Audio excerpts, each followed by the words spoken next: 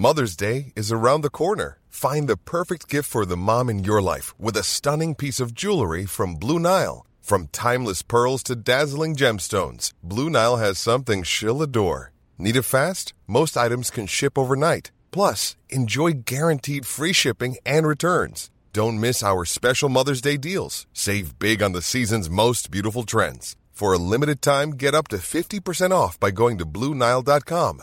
That's BlueNile.com. Hey, it's Danny Pellegrino from Everything Iconic. Ready to upgrade your style game without blowing your budget? Check out Quince. They've got all the good stuff, shirts and polos, activewear, and fine leather goods, all at 50 to 80% less than other high-end brands. And the best part? They're all about safe, ethical, and responsible manufacturing. Get that luxury vibe without the luxury price tag. Hit up quince.com/upgrade for free shipping and 365-day returns on your next order. That's quince.com/upgrade. This is the Cork Today replay on C103. As we head into the weekend, we have Sadie and John Paul both taking your calls at 1850 333 103. We love to hear from you. Anything you want to share with us, give us a call. You can text or WhatsApp as well to 086 103 103. George has already contacted us because he says, listening to the news and listening to what was announced yesterday from NPHET and in particular from Dr. Tony Holohan and Professor Philip Nolan, he is not holding out much hope that the Level 5 restrictions will be lifted after 4 weeks. When Level 5 restrictions were announced 2 weeks ago, we were told they would be in place for 6 weeks, but we were also told that, you know, they might take a look at them after 4 weeks, but now all of the indications are that they're going to remain in place for the 6 weeks. George feels, with the way that the figures are going, that we're 2 weeks in another 2 weeks' time, he feels the numbers will be even lower, and he reckons that retail at least should be allowed to reopen and they should start easing, not completely get rid of Level 5, but ease some of the restrictions. And it's businesses, George feels, give businesses some bit of a chance to try to make some money. As it is, it looks like they'll just have the bare month of December in the lead up to Christmas, but he's saying, could you not give them an extra 2 weeks by in the middle of November, allowing just at least shops and some of the businesses. Don't know if he's thinking of maybe hairdressers, maybe beauticians, maybe those kind of businesses, some of the service providers, allowing them to open or not. So we're looking for your comments on that, because we're running a news story this morning that's saying NPHET are saying no intention to recommend the easing of any Level 5 restrictions earlier than was planned. Dr. Tony Holohan said the lower the number of daily cases are in early December, the greater the flexibility will be in easing lockdown restrictions. And of course, early December will be 6 weeks. We'll have done the 6 weeks of Level 5 yesterday. The figures, again, bit of hope out of yesterday's figures, 591 new cases. Sadly, 3 more deaths were reported. Looking at the cases yesterday, 50. For us here in Cork, it was 50. Dublin were at 120 and Donegal were at 75. While our neighbouring counties, there was 46 reported in Kerry and 44 reported in Limerick. But there are encouraging signs that the spread of infection here, which has been increasing in older people, is also falling again. So that was a real piece of good news yesterday. And Professor Philip Nolan, he's the guy who tracks the virus, he said they're now estimating that the reproduction number is somewhere between 0.7 and 0.9. He says in some areas it could actually be as low as 0.5. The lower the number, the less the virus is spreading. He said the average daily incident of COVID-19 is halved in the last 2 weeks, and it's now falling by 5% a day, but he said it needs to be at 6 to 8% in the next 2 weeks. There are now 3 to 5 deaths from the virus a day, but he said that is expected to also decline in due course. And the evidence is that the average number of contacts that a person confirmed with the virus, that's also fallen. It was down from 4 in recent weeks. It's between 2 and 3 now. When somebody is contacted to say, how many close contacts have you have? Some are only having 2. It's 3 at the most. So that's another very welcomed piece. And then Dr. Tony Holohan took time out to talk about the 19 to 24-year-old age group, the younger people who had been almost demonised at one stage, and fingers of blame were being pointed at young people for having house parties. And we were constantly saying that not every young person is having house parties. Some in that age group were having house parties. But we did start to see a rise in the number of confirmed cases in the 19 to 24-year-olds. So people were saying it's younger people who are continuing to spread the disease. And of course, the danger was, whatever about in that age group, they might not be as sick. The danger was they'd bring it home to mothers and fathers or bring it home to elderly grandparents, and we all know what can happen there. So there was a big push to try to get the message through to the 19 to 24-year-olds that you need to start bringing your A game, folks, and you need to start limiting your contacts. So the good news yesterday was there has been a dramatic reduction in the incidence in that age group, from 450 cases per 100,000 to 150 cases per 100,000, and that was just in 2 weeks. Young people have also halved their contacts in the past 5 weeks. And Dr. Tony Holohan yesterday saying we all need to recognise the efforts of young people. And actually in his press conference yesterday, he said, I want to publicly thank them. So well done to all of the young people out there, definitely doing what was asked of them, and it is now being reflected in the number of COVID-19 positive cases in that age group. And Dr. Tony Holohan also went on to commend Ireland's overall performance against the virus. He said a second surge is taking place right across Europe. Ireland and Finland are now the only 2 European countries where reduction in the 14-day incidence has been observed. Unfortunately, all other countries are increasing.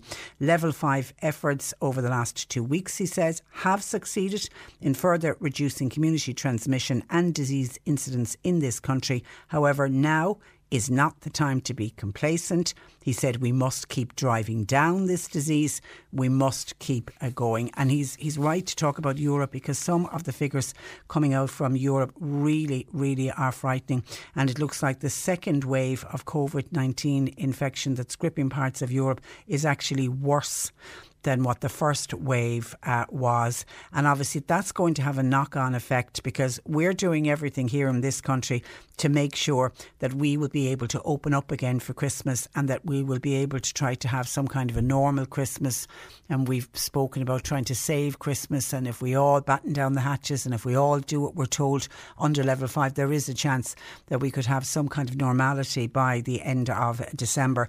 But I think we're going to be caught with loved ones who are living in any European countries or in America. America broke all records yesterday for the number in one day of COVID-19 positive cases. So I don't know if people that are normally around your Christmas table who are living and working overseas, I don't know if they're going to be around the Christmas table this year. Only time will tell. 1850 333 103. And the Tánaiste Lír Varadkar rejected calls yesterday from several TDs and senators to allow gun owners to shoot pheasants this winter. We've been talking about that on the programme this week. There was a private meeting of the Fine Gael Parliamentary Party, and a number of the rural party members said the ban on shooting was illogical and would also lead to an increase in roadkill. And Cork South West Senator Tim Lombard, who raised this issue on our programme this week, was one of those at that Fine Gael Parliamentary Party to raise concerns about the impact on hunters not being able to shoot this season. Tim Lombard, when he was speaking with us, said that for most of the people involved, it's the only activity that they have, and given that it is done in very remote settings, it is done outdoors, he said there is limited or no risk, he feels, of spreading COVID-19. He said it's totally illogical. It's one man in and his dog going shooting. He says they can do it within their 5 kilometre distance of their home, and they're away from everyone. He said, we've moved on the numbers attended funerals and weddings, and the world didn't collapse. He feels we could do it here for the people who want to go out and shoot their pheasants. Tim Lombard said that the failure to allow hunting will only lead to an increase in roadkill. Leo Varadkar said that while he accepted that anomalies will exist under level 5 restrictions, he said if you move on this, there would then have to be a move on opening things like golf clubs, tennis clubs or other level activities. He said the restrictions have been in place for 2 weeks, he said, and they need to be allowed to work. So no move at all on the gun clubs being allowed to go out and hunt for pheasants. And I don't know, because Tim Lombard, we might check with Tim Lombard. Tim Lombard said to us, because he had told us that he would be raising this issue at the Fianna Fáil Parliamentary Party this week, but also while I was talking with him, a number of people started ringing in, remember, about masses and not being able to go to mass on Sunday, and people said that they would prefer the focus to be on opening up the churches on a Sunday and allowing the 50 people to go back into church to hear Mass on a Sunday. And Tim said that he would do his best to try to raise that issue as well. So I don't know if he did. I might get John Paul to check in with Tim to see, did he get anywhere on that one, and is there going to be any hope of seeing churches reopen? We know they're open for private prayer during the week, but they're closed for public Mass. 1850 333 103. But the question to you this morning, are you with George, one of our listeners, who feels because we're doing so well and because we're back again now starting to suppress and push back down that curve, and the figures are good and we're slowing the spread, we'll continue with level 5, he feels, for another 2 weeks, but then at least allow retail shops and some of the services to reopen, to give those business owners a chance of making some money, to give them a 6-week run into Christmas rather than just a 4-week. And it won't even really be a 4-week if it's the beginning of December. It'll only be a 3-week run they'll have up to Christmas Eve. Your thoughts welcome. Mentioned a couple of minutes ago that Cork South West Senator Tim Lombard raised the issue at the Fine Gael Parliamentary Party yesterday about the ban on shooting. He felt it is illogical, and there's a ban on shooting because of level 5 restrictions, and members of gun clubs in particular are bemoaning the fact that this would be normally pheasant shooting season and they'd be out and about, and it's a pastime and it's a hobby for them. Eddie has contacted us. Good morning to you, Eddie. Oh, sorry. Good morning, Eddie. Eddie was there a moment ago and Eddie has disappeared. Let me just see. Morning, Eddie. I'm not getting through to. Okay, John Paul is going to come in and just see, have I all the buttons pushed and not pushed? Good morning, Eddie. You're there. Sorry, my apologies. Wrong button pushed here. Okay, you contacted us when you heard me mention about the pheasant shooting. You worked with Cork County Council, and tell me what you used to see at the time. In the early 80s, I worked in Cork County Council refuge trucks. Right, and what did you see?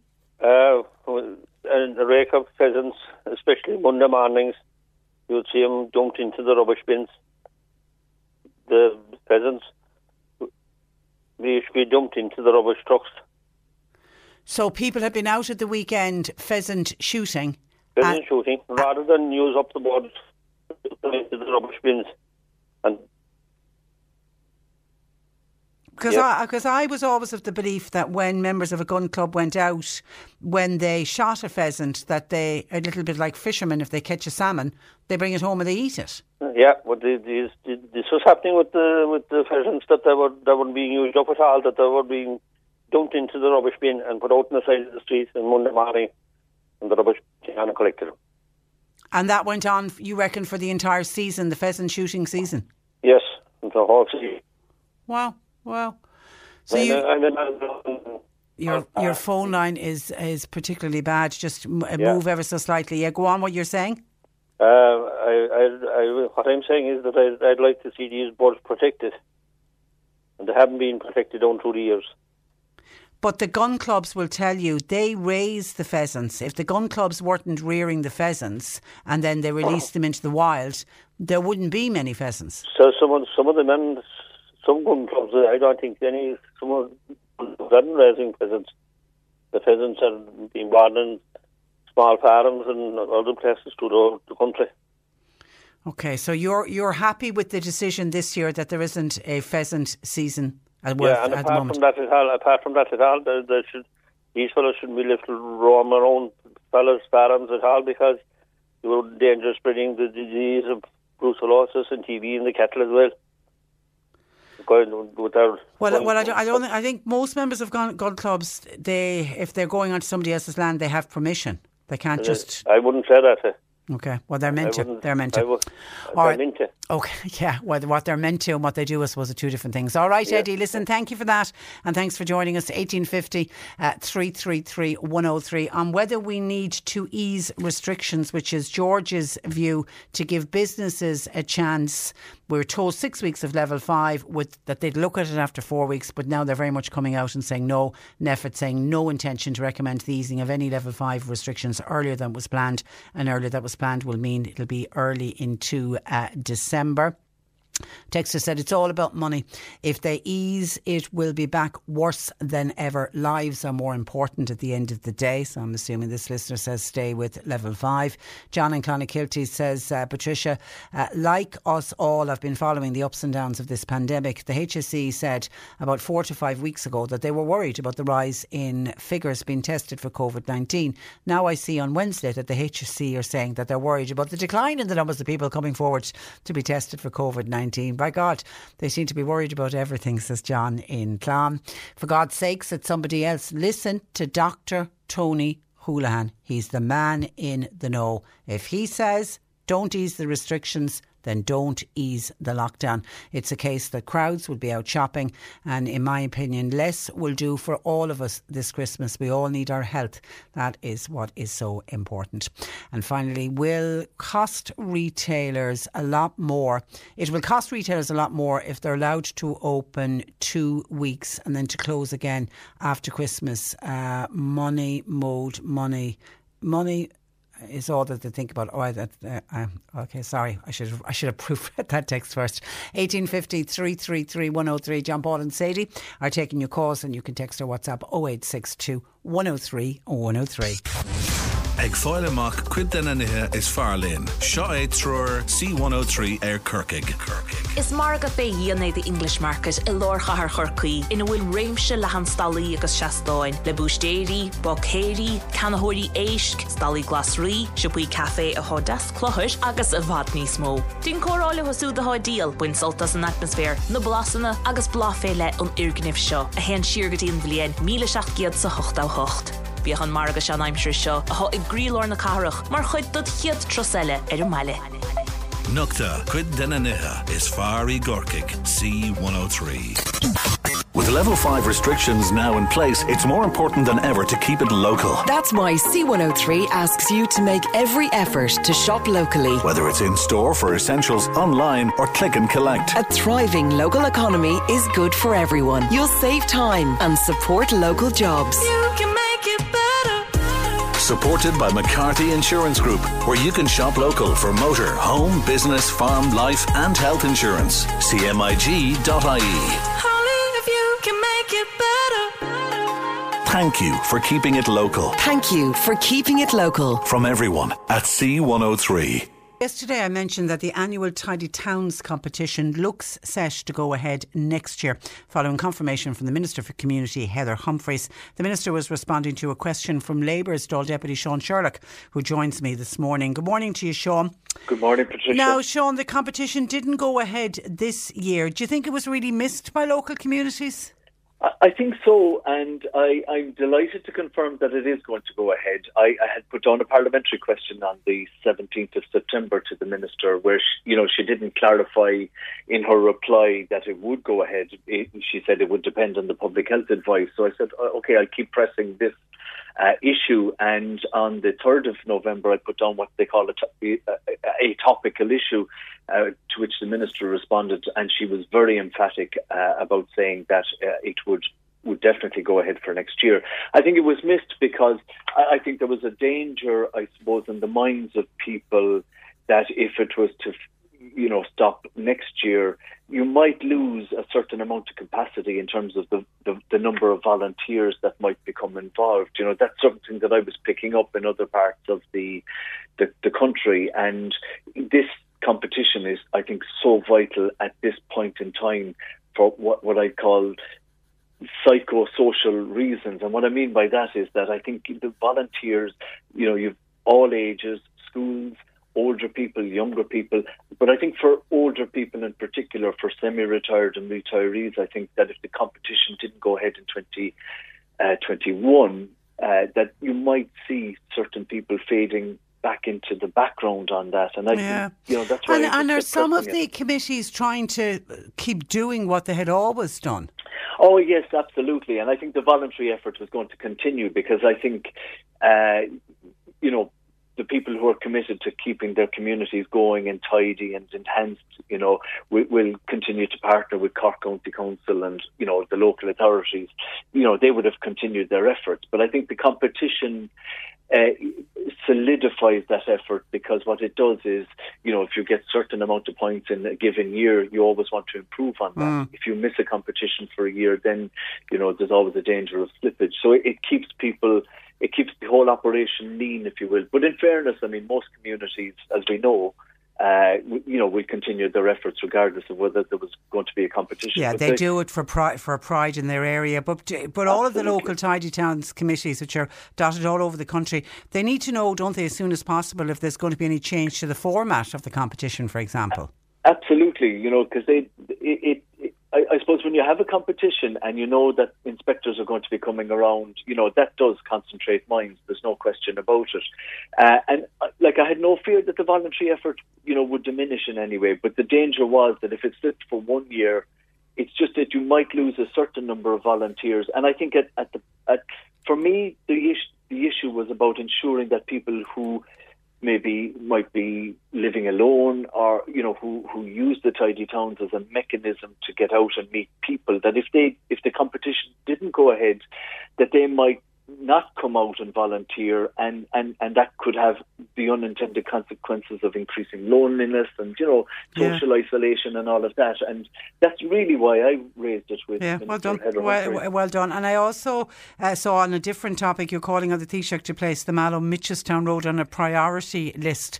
This really does seem to be one of the forgotten roads in this country. It's one of the forgotten roads. And to be fair, I think every politician who was a TD for the last 30 years has raised this constantly. So myself and others across, within other political families, if you will, and none. And we had gotten improvements on the Mallow to Fermoy Road. That's going well now. That's a well-served road. But Mallow to Mitchelstown is the poor relation. And while there were some surface improvements over the last number of years, there needs to be that realignment. The reason I'm raising this directly with the Taoiseach now is because I just think that vital link west of Mallow to get to Dublin, and there's haulage companies, couriers and so on and so forth who are using Mallow to Mitchelstown as a vital link to get to Dublin, and Mallow people and North Cork people use it significantly. Kerry people use it significantly. There are stretches of that road where two heavy goods vehicles cannot pass each other without slowing down to 5 kilometres an hour. And, that's been well witnessed. And we had the recent protest by, involving local hauliers as well. And we have to acknowledge their efforts. It had got to a certain point. And when I put down a parliamentary question on it recently, the answer I got back was that they would have to have, quote, regard to the availability of funding. This is Transport Infrastructure Ireland, which we knew previously as the NRA. I'm just doubtful that the money is there at present, and I'm trying to resurrect this issue and keep it live as an issue, because Cork County Council will tell you, just from informal discussions with officials there, that they're not seeing the money coming from TII, to finish off the stretches of road that need to be realigned.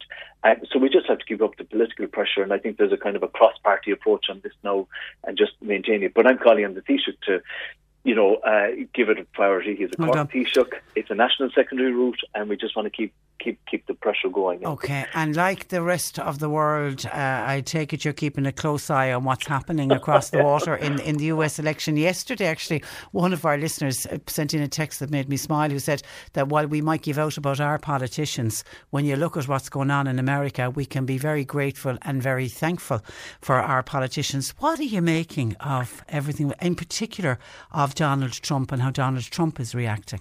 Oh, it's unedifying is how I would describe it. I could describe it in other words which are not fit for public broadcast at the moment. But the interesting thing about it is just how literate Irish people are when it comes to elections. And we're looking in, I think, at the US elections where people are trying to get into count centres and all of that. Like, we're lucky that we live in a country where you have political stability, relatively speaking. And people can come to count centres. Anybody can come to count centres, and it's like a blood sport, if you will.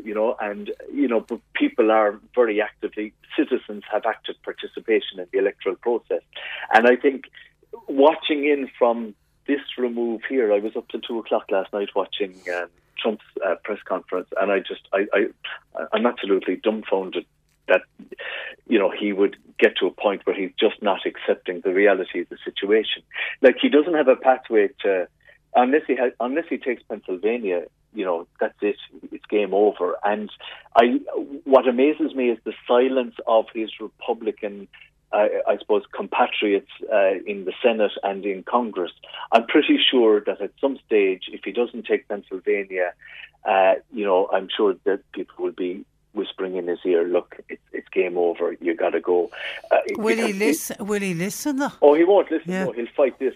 But it would appear, and we're all relying on John King and CNN for this. Yeah. But like, when you listen to the CNN analysis and the legal analysis, the talking heads, if you will, it would seem that the grounds for which he would be able to launch a legal challenge to vote is weak enough. And you have Trump supporters in some states saying, stop the vote, stop the counting, and then another, states saying, keep counting. So I think any judge worth their salt would see that for what it is. I think he's already, I think a number of his submissions have already been knocked back by judges already. There's just no case to answer here. Move on. They have indeed, and I think the issue is it's the on-the-day voting versus the mail-in ballots, and obviously the on-the-day voting went in his favour, the mail-in ballots went in favour of Biden. But I think from an Irish perspective, we need a steady and solid America because it's so vital to our own kind of economic interests, and our social and cultural ties are so embedded into the US as well, that what you want in politics is a fairly solid centre and a respect for democracy ultimately, and a respect for the institutions. And thank God we have that here. We'll bicker and shout at each other, but by and large, every political party, by and large, not every political party in the Dáil, does respect the institutions of state, and you can't take that for granted ever. You never know where that's going to fall. Yeah. And can I just say, watching the whole thing unfolding in the US, and I love the count centres, and I love being around, and I've been around enough count centres. Yeah, I have. Yeah, well, for as long as I can. Well, it's anyway. This day next week, Sean. I'll be celebrating 30 years doing this programme, so that'll tell you how many counts I've been through. But when I listened to Donald Trump, aghast at what is particularly one of the smaller hours of the morning, I was thinking at a count centre with your late dad, and it was a time when he lost his seat, and I just remember, because I always think it's such a dirty game, politics. It really is, and it's really, you see it in the cold face at a count centre. But I remember your dad being so gracious in defeat. I mean, there was part of his campaign team who was about to start jumping up and down, and he just went over, he put a hand on him, and it was like, shh. Go, and I just thought it was the mark of the man as well. So, I mean, he was obviously distraught that he's lost, but he was just so gracious in defeat. And I think that's the mark of every candidate that we have come across in this country. It's the ability to take defeat and accept the wishes and the will of the people. And it's, I think my father's generation, the rest of politicians, I think they bounced back. They went They went home.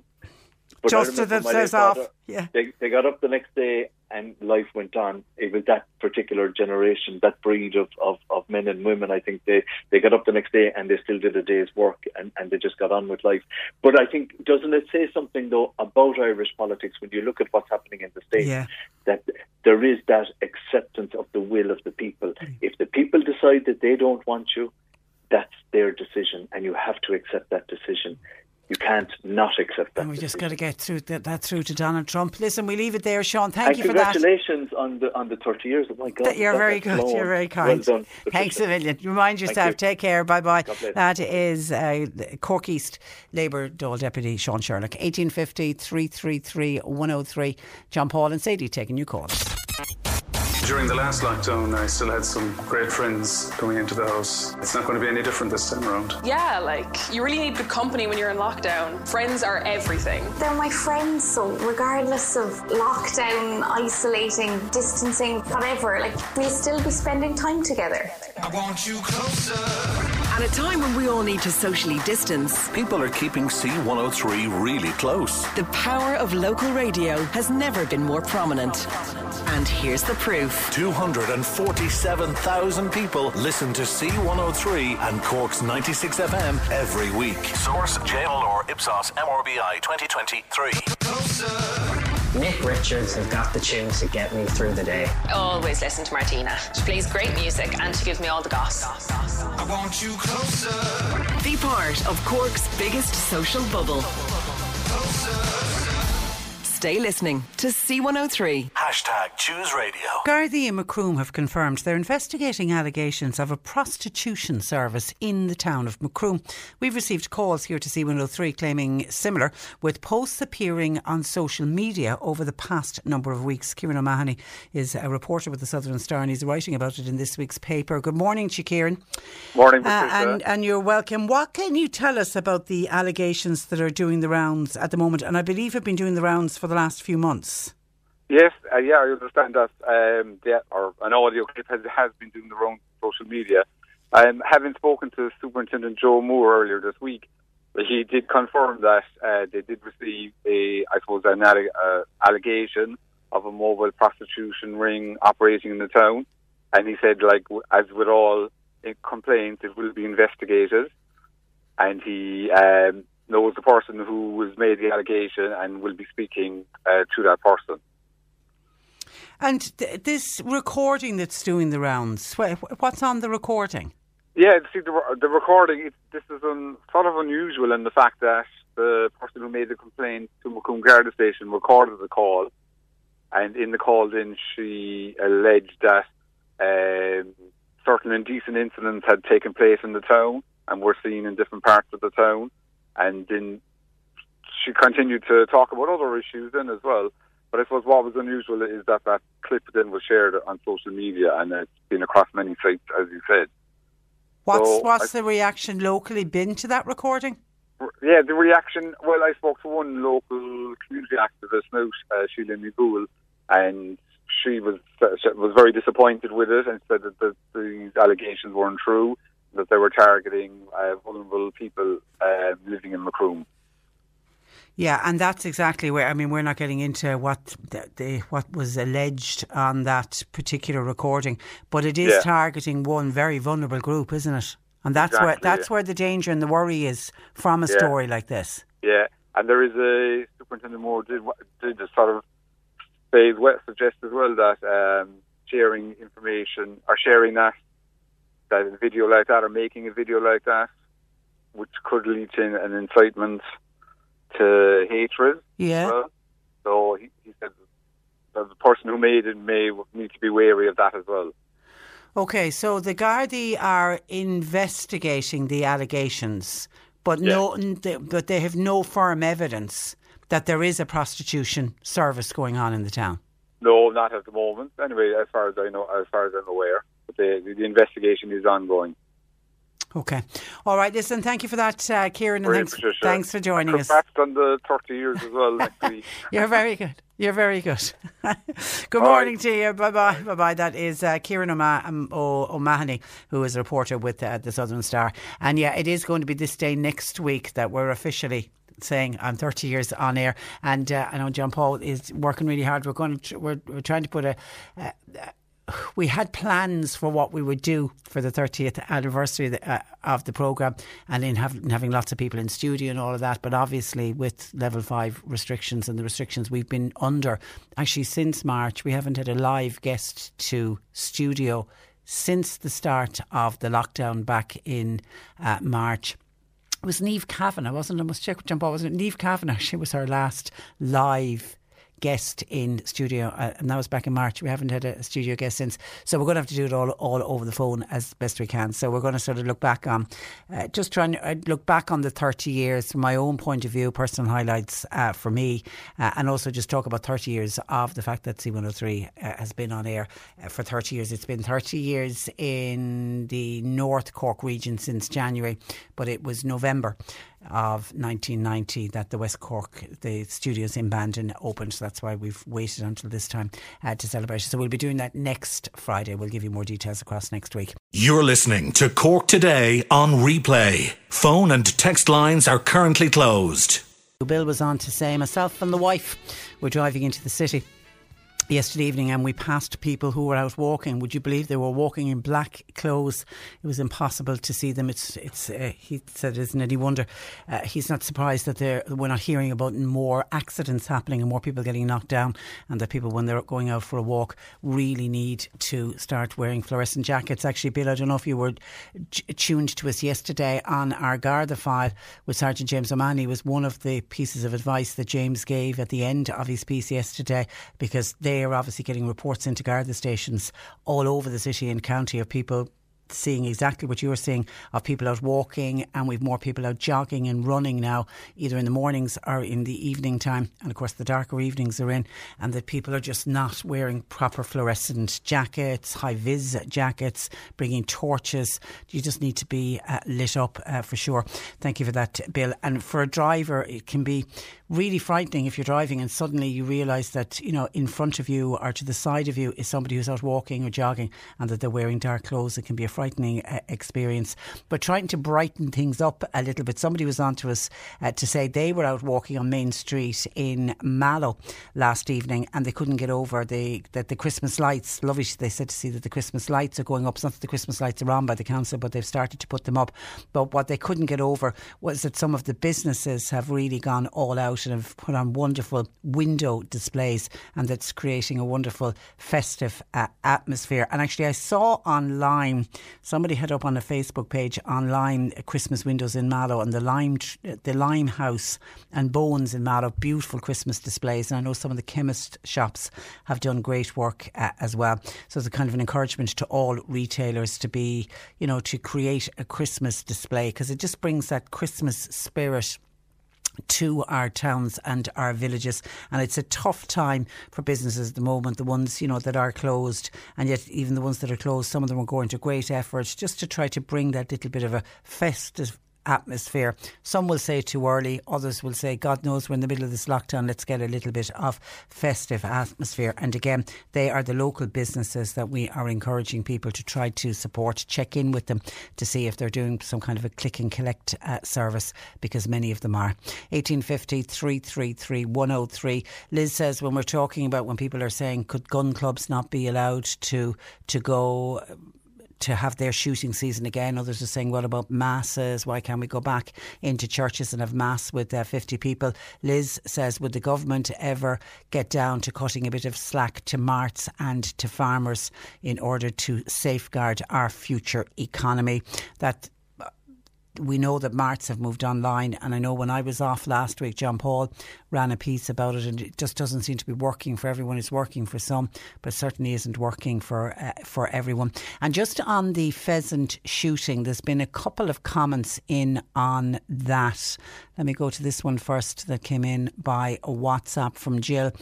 Pheasants, Patricia, we have lots of them around here where I live, and they're not bred by any gun club. We protect them, and a lot of local farmers have actually put up shooting strictly prohibited signs on their land, as we keep getting unknown guys with guns coming into the area shooting the pheasants without a care of the fear and distress it can cause to the livestock. They climb gates, they trample the fields as if they own them. They're not welcome in this area at all. There is not enough legislation on where, when and how they can use a gun. And that is from Jill. I don't know what area Jill is messaging us from, but she obviously is one of the group who's quite happy about the fact that the pheasant season hasn't been allowed to go ahead this year. But Liam then was reacting to Eddie, who worked with the council in the 80s and who was talking to us about the fact that on a Monday morning in particular during the pheasant season, they'd open up the bins and there'd be a lot of dead pheasants. So people shooting the pheasant but not using it for food, and then just tossing them into the bin. And he also spoke about people going onto other people's lands. And well, Liam is refuting that, saying, Patricia, with reference to Eddie, who worked with the council, who claims that gun club members walk into any land, that is a load of bull. When you apply for a gun licence, you have to have a signature of 2 landowners on your application form, and that's the land that you're allowed to shoot on. Most landowners have their land preserved, so you're not allowed to enter it, says Liam. And actually, Liam, your comment is backed up by a piece in the paper today was an interview done with Michael O'Donovan of the Rathgormack Gun Club. They have 32 members, and they're obviously one of the groups who was hoping that the pheasant shooting season would go ahead, and they made the point that they all stay in their local localities, so the 5 kilometre rule, staying within 5 kilometres of your house, that wouldn't have been a problem for them. But Michael O'Donovan is quoted in the papers as saying, we walk every field, every ditch and up and down every river, and he said it's on land belonging to neighbours who have given us written permission. We don't go anywhere else. Now Jill is saying something different happens, but members of gun clubs say that when they get their gun licence, as Liam says, they have to put down on the form, landowners have to give written permission that they're allowed onto the land, and it's generally speaking within 5 kilometres of anybody's household. They do it locally because obviously they're going to need to know the landowners to get the signatures, and that's where they do their shooting. So they, according to Michael, on behalf of that gun club, they said they would never enter land that would have a sign up like Jill says, restricting, saying you're not welcome here. They say if they see that sign that they don't go on to that land. 1850 333 103 on what's going to happen with the lifting of level 5, and should it be lifted earlier? Or I'm interested to see that the majority of people who've contacted us this morning when I started talking about this earlier, because George feels that businesses should be allowed open up, so therefore rather than have 6 weeks of level 5 lockdown, just have 4 weeks, and at the end of the 4 weeks allow some businesses to reopen to give them a chance at Christmas this year. I'm surprised actually. The majority of people contacting us are with Tony Houlihan on this one and are with Neffet, who have said they have absolutely no plans to lift level 5 restrictions earlier than planned. Dr. Houlihan is saying we wait, we see what happens at the beginning of December and then decisions will be made. But he says no chance at all that they're going to ease lockdown restrictions before the 6 weeks are up. A listener says there will be normality when level 5 restrictions end. People will just get on with their lives. Family should come home for Christmas. Who is this government to tell us what to do? It's Christmas time. Nobody will listen anymore. I will be celebrating Christmas. And I'm assuming that's reacting when I was making the point that in Europe is now in the grip of an even worse second wave than it was for their first wave, and that to me is indicating that if there's countries where COVID-19, if they don't get a handle on COVID-19, bearing in mind that we here in Ireland and Finland were the only 2 members of the EU who have shown a fall in the 14-day incidence of the disease, all of the rest of the countries are going in the opposite direction. And to me, if you've got family members living in any of those countries, Will they be coming home for Christmas? Will the advice be for them to stay away? This listener is saying nobody will listen to that and people will just come home regardless. Only time will tell. 1850 333 103. Hi, Patricia says this texter, why is there a shortage of the flu jab by the HSE this year? Now, I tell you, the HSE will say that there isn't a shortage of flu. They say that they have ordered sufficient flu vaccines, but the problem is there has been unprecedented international demand, and because of that it's impacted on the delivery of the flu vaccines. We've carried a number of interviews since the start of the flu vaccination season on this one. Doctors and pharmacies are waiting.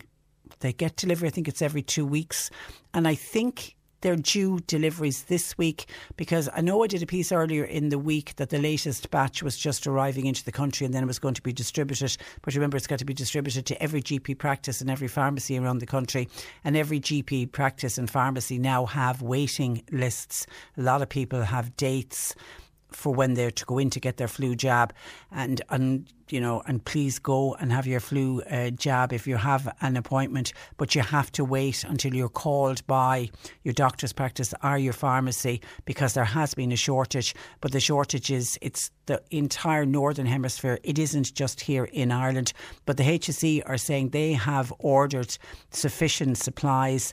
I think there was something like 1.4 million doses of the vaccine is what has been ordered between adults and children. There doesn't seem to be a shortage of the children. The children's one is the nasal one, and that's free for 2 to 12-year-olds. But it's the adult vaccine that there just is. It's a supply issue. There's a shortage in the supply in it being delivered to GPs. So you need to check in with your GPs. But as we've been saying all week, as we don't want GP practices absolutely flooded with calls from people, if you've already rang your GP and if you're on the waiting list, the GP you either will already have had a date to come in for your vaccine, or they will contact you when they get the vaccines in. And it seems to be, while we heard that vaccines arrived in the country this week and then they were to be distributed, each GP practice and the pharmacy are waiting to see how many that they will actually get. Because Dr. Mike Thompson, who joined us, who had done the drive-through clinic in Middleton, the flu vaccine clinic that they've unfortunately had to close down after one weekend because he couldn't get enough vaccines, he said in his practice they have waiting lists to get onto the waiting list.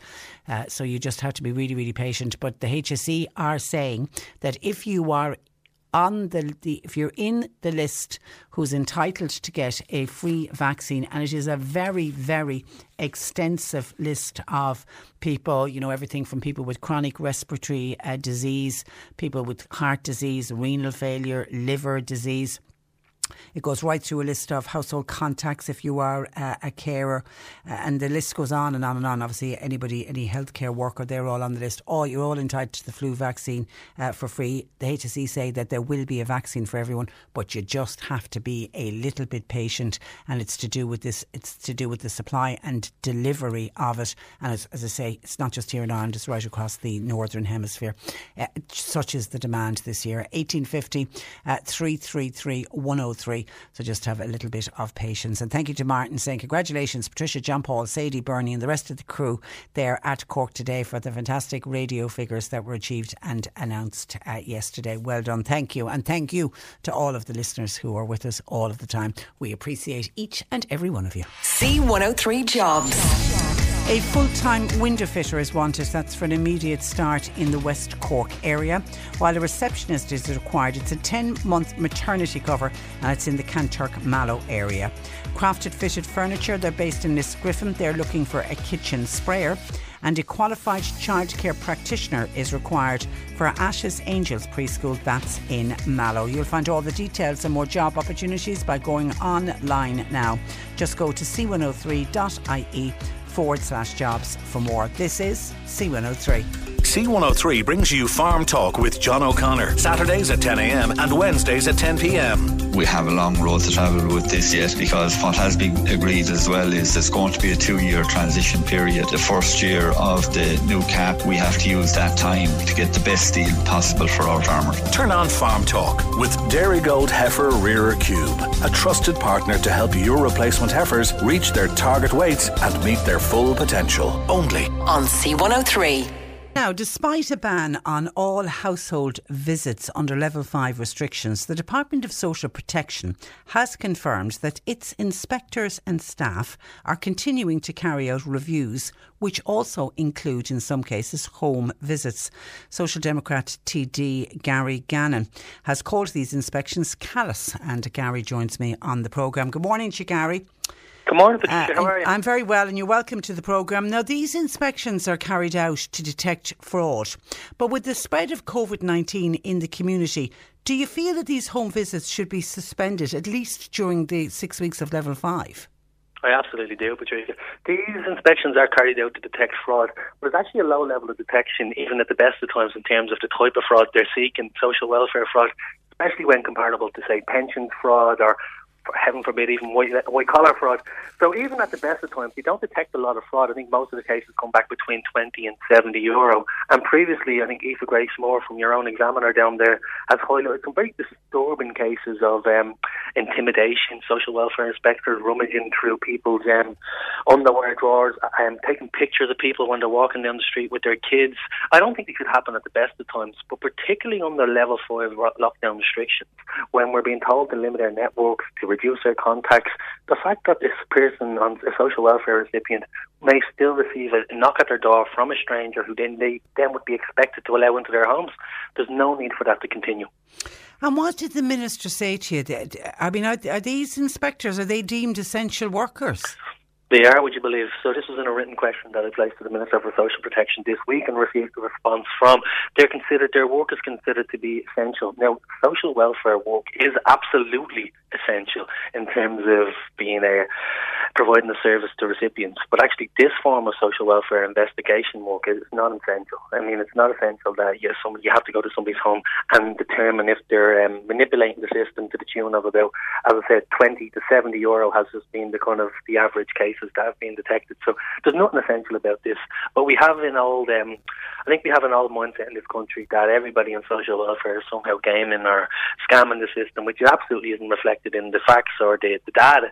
But I think we're struggling to get away from that mindset, and I think it's an old mindset that we need to confront. And I think there's been some great work done on it through some of the reporting in the Examiner lately, and I just want to make sure that we're just holding the ground on this. I remember a couple of years ago in the inner city in Dublin, I received a phone call from a constituent of mine who was absolutely just terrified about an inspector that was going to her home, because previously there had been quite a challenging situation. So she just wanted somebody to sit there with her as the inspector was coming down. And that's what we're dealing with. We're dealing with people who are genuinely frightened here. There's nothing essential about this. It's not going to... I'm glad that you mentioned Aoife Moore's piece, because it was a great investigative piece. And it seems in the main, Gary, reading Aoife's piece anyway, it's like they're targeting lone parents to make sure that they are lone parents. Is that I mean, I heard of one, this was a few years ago, I heard of an inspector calling to a woman and went into the bathroom and wanted to know who owned the extra toothbrush. And she said she just happened to have an extra toothbrush in the house, and trying to make out that there must have been a man in the house who the extra toothbrush was for. It just seemed absolutely bizarre. But is it in the main lone parents that are being targeted? It is. It is absolutely in the main. It's lone parents and lone parent women who seem to be targeted. And the work that Aoife is doing, I'm so grateful for the work that Aoife Moore has been doing on this, because I've been conscious of this practice for a long time, but I've actually never been able to get it into the mainstream. And Aoife Moore in the Examiner has really kind of illuminated this practice. And I think most rifle-minded people would say, actually, you know what? It's not acceptable. It's not something that's reflective of the type of engagement we want their public servants to be having with citizens of this country. So I don't think it's acceptable at the best of time. I think we need a new charter of rights for welfare recipients, particularly vulnerable groups, lone parents, being to the fore of that. I think we need a new charter of rights of what their expectations can be when we engage with the state, but especially under level 5. And we asked this question we had a reason for asking this question. We wanted to challenge the boundaries of this idea that a person could go to a person's home, and we wanted to understand, even at the most extreme level 5 lockdown, is this still a practice the state deems acceptable? And by the accounts that we've received back from the Minister, it is. And I just think it's an extraordinary indictment of who we are and how we treat our citizens. But we don't want fraud to be going on? I mean, there is a level of fraud out there. I know you're saying it's a very low level. But how do we get around stopping the people who are defrauding the state? Because by defrauding the state, they're defrauding every single taxpayer. Absolutely, but defrauding the state, we're defrauding taxpayers, and that's something we should be conscious of. But we should also be conscious of actually becoming a bit more of a trust in state. So when you're talking about what's being detected here at the minute, the average figure of where this fraud actually has been detected, the average figure of people are benefited to the tune of about €20 to €70. They're not astronomical amounts, and it doesn't happen on a high level, but we should absolutely still confront it.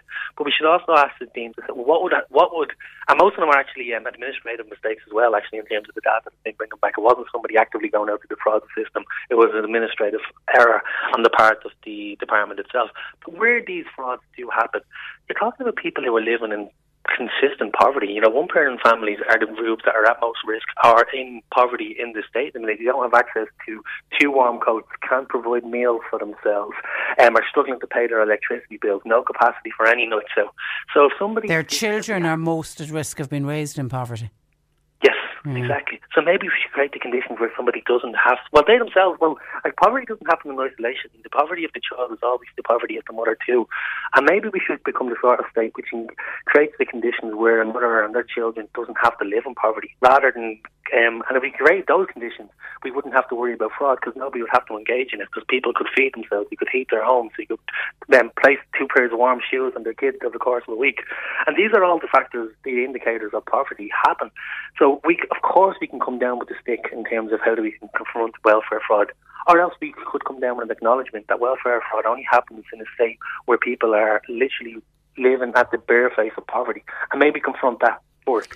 But Gary, if a lone parent has an inspector call to their door, and you know that very idea of somebody rummaging through your underwear drawer in your wardrobe trying to see if there's any men's clothing in the wardrobe, I'm assuming that's what they were doing, and the whole intimidation of having photographs taken of you and your children as you're leaving your house, and what time are you leaving at, what time are you coming back at, and just how distressing that would be. Can a lone parent complain about an inspector, and are there many complaints made? And also, in the first instance, it should be known that actually nobody has a right to enter your home. A social welfare inspector can ask to come into your home, but you have to agree for them to do so. That isn't really commonly understood at the minute. Most people think that they absolutely have to let people into their home. They don't. In terms of complaints, there isn't a complaint hotline now or anything of that nature, but I think the more people become conscious of this, the more public reps like myself are aware of it, I think we can start to develop a little bit more pressure on the department to adjust this practice. And also, like, nobody's suggesting for a moment, well, every single social welfare inspector is at this, because it certainly isn't the case. I mean, there's more than a couple of bad instances, but I think it's the conditions that allow this practice to happen. And there has been examples, and they are more common than I'd like them to be, of some inspectors taking advantage of this. So I think we need to go back to a starting level, look at this practice, redevelop terms of rights that every social welfare recipient is available of.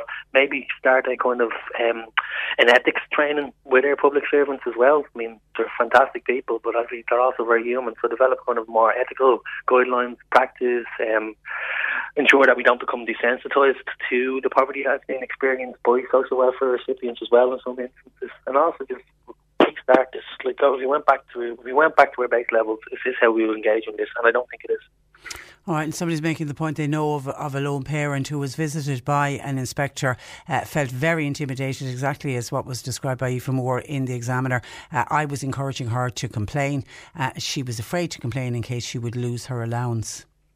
Yeah, and isn't that a sad indictment of the state? Where it really is. And now that we're aware of it, I think it's incumbent upon us to change it. So I'm going to keep holding the Minister's feet to the fire on this one, and we're going to talk about it in the Dáil at every chance we get with the Minister. And just basically, and I don't think nobody's approaching this as somebody's a bad person. We're all good people trying to change their behaviour. It's basically just trying to address a kind of a cultural issue that is set in here, and kind of develop a better practice in relation to how recipients of welfare are treated in their engagement with the state, and ensure that there's no way that intimidatory behaviour can be allowed to continue.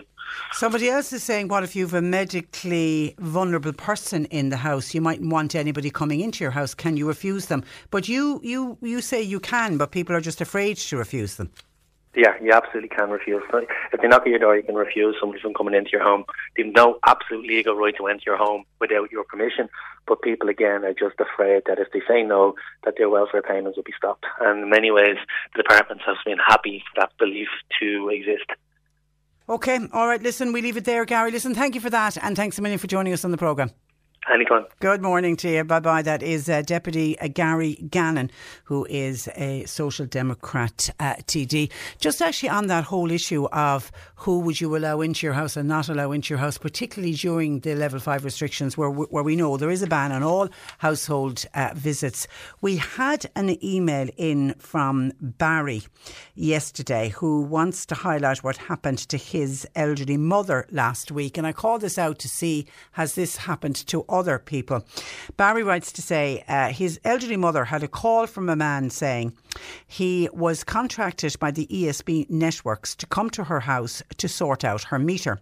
Barry says, I made contact with him and he informed me he was actually outside her house as I was speaking to her, and he was entering her house to fit her new smart meter. I said, please do not go into the house as she's over 90 years of age and we are very fearful of her catching COVID-19. So they're being extremely careful as to who's allowed into the house or not. He told me that they have clearance from the government. Anyway, I made him leave. I contacted the company he's employed by and they tried to give me the same line. I wonder if this is true, that they have permission to go house to house during the pandemic. Now, this came up.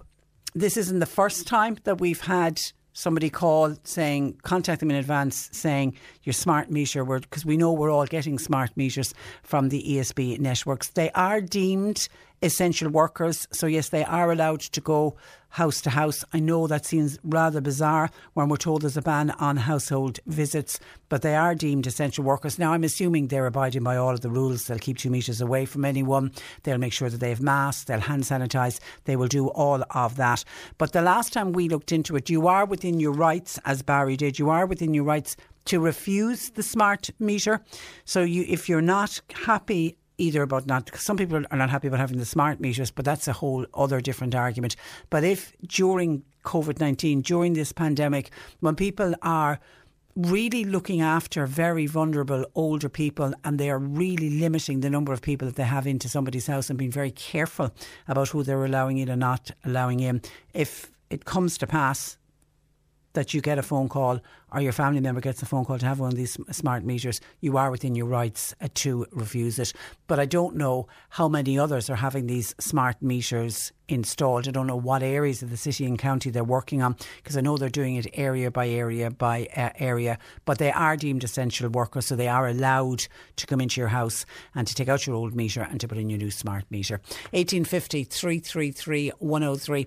John Paul and Sadie taking your calls. You can text or WhatsApp 0862 103 103. C103 has identified many advantages to wearing a face mask. Save time and money by only having to do your eye makeup. Forgot to shave? No problem. You're covered. It's easier to avoid an ex because they probably won't recognise you. However, the main reason for wearing a face mask is the most vital, to help stop the spread of coronavirus. Wear a mask. Wash your hands. Social distance. We're masking for a friend. Thank you from C103. The last time I spoke with my next guest, he had just climbed 29 mountains, including the highest mountain in every province of Ireland. Conor O'Keefe from Glanmire, who is an ultra marathon runner and an adventurer, is now embarking on a challenge he's calling the Backyard Adventure, and he's living outside for 14 days. Conor joins me. Good morning to you, Conor. What's the flipping story, Patricia? Well, what's the story with you, mate? Okay, you're literally living in a tent in your own backyard. The obvious question is, why, Conor? I suppose, we're going into lockdown, kind of like it's 2 weeks in now to lockdown, and everybody is kind of, I suppose, it is dampening the mood of the whole nation, and I thought to myself, I was like, okay, we're going into lockdown, but there are an awful lot of things that we have still to be grateful for. We're in lockdown, you know, most of us in our nice warm houses, and we have all of the facilities inside in there to keep us, you know, safe and well and warm during the winter months. During lockdown, they said, you know what I'm going to do? I'm going to go 2 weeks. I'm going to remove all of those things. I'm going to remove the heating and the light and the nice warm showers and things like that for 2 weeks, and I'm going to get back in touch with the gratitude that I should have for my life. Well done. I've often said it here when we've been talking about when we go into lockdowns. Previous generations were asked to go to war when we had what's happening to us at the moment. We're asked to sit on our couch and watch Netflix. So there's a huge difference to what previous generations had to face. Oh, for sure. Like, I don't for a second want to belittle lockdown, you know, and to kind of say, you know, oh look, you know, it could be way worse, because like there is a lot of strains being put on people's on people's mental health and on households all over the country, and I'm in a position where, look, I'm in my house, you know, it's a lovely place to be during lockdown, and I said, you know what, I just wanted to remove those things to get more in touch with the gratitude side. But I definitely want to tell people out there now that, like, yeah, lockdown is, you know, it's affecting us all differently, and that's the thing, you know, that I definitely realise that lockdown may affect somebody differently and affect me completely differently, you know. So, but we have so much to be grateful for. Is really what your message is. I want to talk a little bit about the rules that you've set, your own restrictions. You're not allowed to obviously go into your own house, but you're not allowed to even go into a shop. Nowhere indoors. No indoor, no building whatsoever. So I'm not allowed to go to the shop. I'm not allowed to get things bought for me in the shop. So I went shopping before I started this 2 weeks, and whatever I bought is what I have. I can't get anything from the outside. I can't get any dinners from inside my house. I can't even get a cup of tea or a cup of coffee made for me. I have to cook everything myself outside while I'm actually still outside outdoors. So nothing at all, no interaction basically with the inside of the house, and that's why people are like, oh, you're just right outside your house. I'm like, yeah, I'm right next to the biggest temptation. You know, I'm there every single night, and you know, I can see my breath bellowing out in front of me, and I'm looking in the window of my house, and there's a fire lighting. You know, and it's like that's what I'm, you know, what I want is, you know, to have these. And I've been incredibly strict with the rules. I've been showering outside. There's a hose connected up to my tap out the back, and I use that to shower. I don't go in for absolutely anything. So I'm very, very strict with myself on the rules. Toileting? Outside as well. Outside as well. I'm digging holes, I call them wilder poos, and that's what I've been doing, you know, because it's not meant to be comfortable, you know, this whole thing. So I said I'm going to set up some ground rules now, and I'm going to stick with them from the very, very start to the very end. And then cooking. What are you doing for cooking? Yeah, I've got my own little camping cooker that I used on my trip around the country, you know. So every morning, waking up, usually I cook up. Every single thing that I eat is just using boiled water. So I just boil water up, and it makes my porridge, makes my noodles, makes everything that I want to eat. And I've got fruit and stuff like that as well, because it keeps well outside.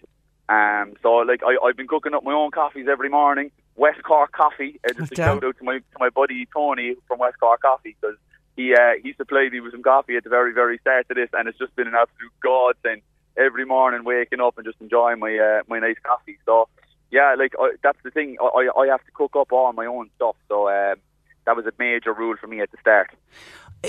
You couldn't have picked. You started last Sunday, wasn't it? That was day one. Yeah, day one. You couldn't have picked a worst week from a weather point of view. I mean, initially we had the very heavy rain, and then we went into the first frosts of the winter. Bitterly, bitterly cold nights. What's it like sleeping in your tent?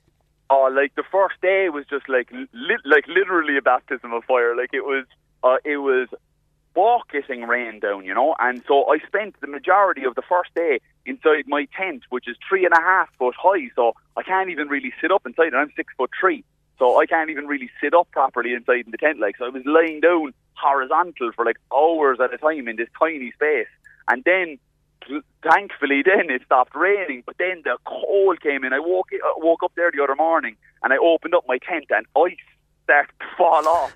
Ice that had formed from the condensation outside my tent started to fall off everywhere. I actually just started bursting out laughing. I was like, this is actually hilarious. What a week to pick, you know. But I was just talking there to JP, and I was saying that it's getting really cloudy out here now in Glanmire, like, at the moment, and I'm expecting now for it to be like Noah's Ark later on today. Yeah, I think there's a bit of rain forecast. There certainly is some rain forecast for the weekend. So how are you passing your days? Are you a lover of books? Did you bring books with you? Yeah, I have books with me. I'm reading Lord of the Rings at the moment. So Great if anybody has read it, they'll know that you can get quickly engrossed inside in it. Yeah. So I'm reading books. I'm trying to learn French as well at the moment. Okay. It's just something that I started ages ago, and I can't not do it anymore. I'm like, I set myself ages ago. I really want to learn French, and I've just been constantly going back to try and learn it, and it's given me a great opportunity to do so. Like, and I'm still training to do, like, next year I want to do 32 marathons in 32 days in the 32 counties of Ireland with 32 pounds on my back, and I want to do it for charity, like, you know, next year. So I'm still training every day. So today I think I've got like a 2-hour run to do, and I'm always constantly kind of training, keeping myself fit. Even like cooking up the food, tidying up around the place, moving my tent, like everything. I've just tried to basically keep busy. Entertain myself. And that's the one message we're always trying to say to people. As you say, lockdown affects people. Everybody's so differently. It's when you get up in the morning, set yourself little tasks. I remember the wonderful Eileen, who listens to us out on Bear Island, living on her own during the first lockdown when she was forced to cocoon. She did that. She put up a list of tasks that needed to be done and chores that needed to be done, and you just tick them off and just keep yourself busy. Yeah, I ended up like stacking loads of firewood and things like that there the other day, and like moving things around outside. And I just been, you know, if people follow my Instagram, I've been making some videos of me kind of doing things around the place, you know, just having a bit of a laugh. I just try and entertain myself. You know, sometimes I think my jokes are hilarious, so I just throw them up online, like, you know. And where can people find you on Instagram? At C O'Keeffe, COKEEFFE. Okay. So everything is up and it's there. really good. It's well, and you've a lot of people following you.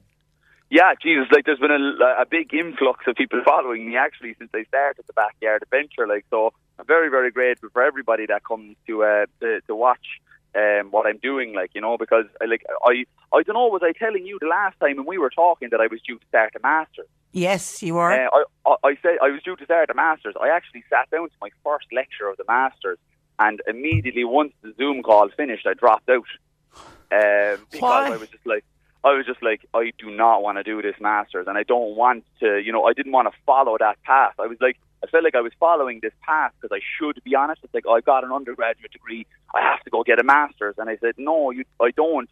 So this is what I'm doing right now, is I'm trying to be a professional adventurer, like, you know. And why not? Yeah, you know, I'm backing myself to do it, like, you know. So anybody that supports me in doing so, like, it's fantastic. I've set up my Patreon page for people to support me and everything through my Instagram. So, you know, this is the first couple of steps towards that goal. Well done. What are you most missing about your normal life? Well, my normal life, to be honest with you, I'm missing dairy products. I haven't had a drop of milk or a piece of butter or a piece of cheese in the last couple of days. Because it wouldn't hold outside, of course. It probably would, only I just didn't think of buying it at the start. I was kicking myself, like, oh, jeez, I should have bought 2 litre of milk or something, you know. So I can even use it to cook my porridge in the morning. I've been cooking porridge with water, which is brimming up, but at least I have the porridge, you know. And you could have got the long life milk. Do you know what I mean? I could have gotten UHT milk, something like that. Well, lesson learned for the next adventure. Yeah, for sure. Listen, you look after yourself, okay? And it's a pleasure as always to talk to you. Can't wait to catch up with you on your next adventure. And we'll be following you on Instagram. Thanks for having me. Thanks a million. Have a great morning. Bye-bye. That is Conor O'Keeffe, who is living in his back garden with the Backyard Adventure. You're listening to Cork Today on replay. Phone and text lines are currently closed. Now on Christmas decorations, and we heard from somebody who was complimenting some of the retailers in Mallow who've done lovely window displays and encouraging other retailers all over the city and county to try to get a bit of a festive atmosphere out there and try to take us out of the darkness that a lot of people are feeling, particularly during this lockdown. Somebody said Christmas lights have been put up in Castletown Roach. Fair play to them. It is great to see. And then some of our listeners were on. Bernie in Mallow says, I've decided now I'm putting up my Christmas tree this weekend, decorations and all.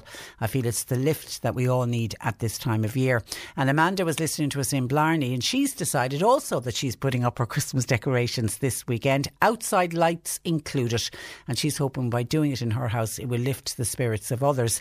And what put it in her mind was she drove past a house on the north side of the city during the week, and the lights were on, and she said it just put a smile on her face. It gave her a little bit of a lift. So she was driving home. She said, you know what, I'm going to do the same thing this weekend, and she's encouraging other people to join her in that. So what we decided to do was, we earlier put up on our C103 Twitter page, because we were getting calls in about people who were putting up their decorations this weekend, and we wanted to know, is it still a little bit too early to put up the decorations? Where are we at? We're on the 6th of November. Sorry, the first weekend of November. So we did a quick Twitter poll. 42% said yes, it is the right thing to do, and 58% said it is way too early. And I think if we had done that poll this time last year, I think the difference would have been much, much greater. We would have people saying you are off your head, you are nuts to even consider putting up the decorations. But I think a number of people are doing it, as our listeners there have pointed out, just to try to lift people's spirits a little bit. We were also on the C103 Facebook page looking for your comments on chocolate bars that have shrunk for Christmas. And this is a story that's coming out from Cadbury's. I don't know if you've bought any of your selection boxes yet, and I was in a supermarket yesterday and the man behind me must have had 20 selection boxes. I was going to ask him, but I didn't want to. Who are you buying the selection boxes for? And you know, actually, can I just, as an aside there, because it just struck me, he put up his 2 boxes of selection boxes, and I realised he was buying 20 of them, and he was wearing a mask and I was wearing a mask, and I don't know what it is. I think the wearing of the masks, certainly for me, it's putting me off interacting with people, because I'm always afraid that people are not going to be able to understand me, or I'm sometimes having difficulty understanding other people speaking when they have the masks on. And while I absolutely 100% see and agree where we should be wearing masks, I think it's stopping that kind of interaction that you would have with total strangers when you're in a supermarket or like that. In the normal scheme of things, I would have turned around and said, whoa, you either have a very sweet tooth, you have a lot of grandchildren, or what are you buying all the selection boxes for? I would have just got too nosy and would have asked the question. But I think the wearing of the mask, the face mask, just put me off asking him. But it did go through my head. I was wondering what he was buying them all for. But anyway, that's an aside. So if you have gone out and bought your selection boxes, and many of the supermarkets now are doing the offers, 3 for whatever. So this is the time of the year that some people stock up on them. The fudge bar. The fudge bar that's in your typical Cadbury supermarket. Somebody has spotted that the fudge bar has shrunk by 12% compared to last year. So somebody got on to Cadbury, and Cadbury say, yeah, we have made the fudge bar smaller this year. They're introducing a 100-calorie cap to combat obesity. Are you for real? Is that why? That's not what Cadbury say they're doing it? So it's to help with obesity, they've decided to make the fudge bar and other bars smaller. 3 out of 6 bars in the box are still over 100 calories, but they've decided to shrink the fudge bar, and they're doing their bit for all of us and for the children of the world. Isn't that just really great at Cadbury's to do that? Well done. If you like fudge bars, you will be disappointed. 12%, that's a good bite, isn't it? Gone out of your fudge bar. We put it up on the C103 Facebook page. Some of your reactions in. Nicola says that she's convinced that the Tato box has reduced in size. She's got a really careful eye on the Tato boxes. She says there's 18 packets of Tatos in the Tato box this year, and she's convinced that it was always 20. I can't remember. Was it always 20? Rings a bell with me as well, Nicola. Anyway, Nicola says they're down to 18 and they're probably charging the same amount. She said even the tins and the boxes of sweets are not the same. They are definitely shrinking in size. They've been shrinking in size though over a number of years. That's come up every year. The tin of roses and the Quality Streets and the Heroes and the Celebrations, they have been getting smaller and smaller. Box remains the same, but there's always been less sweets inside them. Andrea says there are less sweets. She's saying the same thing in the tins of sweets as well, noticeably last Christmas. So she reckons it'll probably be the same this Christmas. And Cadbury's and Roundtree will probably tell you they're doing it so that we won't get fat. It's really good of them. They're keeping an eye on our waistline and they don't want us all obese going into the new year. While Tracy on the fudge bar, she says, shrink away. I'm not a fan of the fudge bar. And Dee on our C103 Twitter feed says, if they shrink anymore, it'll only be the boxes that'll be left. There'll be absolutely nothing inside. It's crazy, isn't it? 1850 333 103. And someone says, yeah, and have Cadbury's reduced the price as well? No, you see, they haven't. That's it. They say they're doing it to combat obesity. But they should be. We should be paying 12% less for that fudge bar, but they're certainly not going to be doing that. They're putting up the lights in Kanturk as well. Patricia, I went through the town last night. It actually gave me a lift to see it. Well done to all in Kanturk. And when the council are putting up the lights, are they switching them on early this year? I might get John Paul to send an email off to the council and to find out, because the lights certainly are up in Mallow, but I don't know if they're switched on at night, because they go up weeks in advance of the actual traditional switching on of the lights. But I wonder, are they going to put them on a little bit earlier this year? Now, we had quite a sizable reaction to my interview with Deputy Gary Gannon, who was talking about social welfare inspectors who are calling around to people's houses. They're trying to find out if there's fraud going on. And it was a follow-on to Aoife Moore from the Examiner, who did a great piece a couple of weeks ago about what some lone parents are experiencing by inspectors coming to their door, coming in, one girl talking about rooting through her underwear drawer and her wardrobe to see if there's any evidence of a man living in the house with her, because as a lone parent she's not meant to have a partner living with her, and a number of lone parents feeling very intimidated by it. So Gary Gannon raised it in the Dáil with the Minister and said, why during lockdown, when we are told you shouldn't allow anybody into your house, no household visits, why are inspectors coming into people's houses? And we were told that they are essential workers, even though Gary Gannon says you can refuse to allow an inspector into your house if you want to. But then the fear factor, people who are on a social welfare payment, if somebody's coming to investigate their case, they're fearful that if they do anything by not allowing them into the house, could they lose the allowance that they're getting? So there is a bit of a fear factor there. A number of people are saying comments on this. A lot of people, so Gary Gannon was raising it, saying it needs to stop. Social welfare inspectors need to stop going into people's houses. But he says, even take the pandemic away, he says we need to look at the way that we assess people who are on social welfare, and we shouldn't always be thinking that everybody's involved with fraud, because he said very little fraud is actually happening. Somebody says, Patricia, I know of a lone parent who is getting the weekly lone parents allowance. Her partner is there every night with her. Is that not breaching the rules? Mag says only the Gardaí and the fire department can legally enter your house. And Mags, the Gardaí will say they can't even legally enter unless they have an actual reason to do it. And says, what about TDs claiming travel expenses during lockdown? Surely that's fraud. Anybody investigating that? Somebody else says, morning Patricia, it's about time they went into social welfare recipients' homes. This listener feels there's a lot of fraud going on.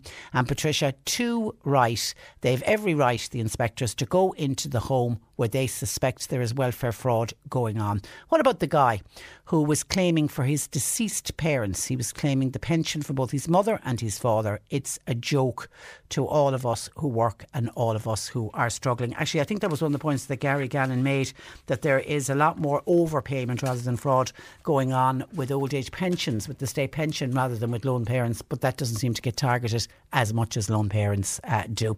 Anyway, thank you. That was just some of your comments in on that. And just while we're on social welfare, Alyssa says, Patricia, could you find out, are they paying the Christmas bonus this year?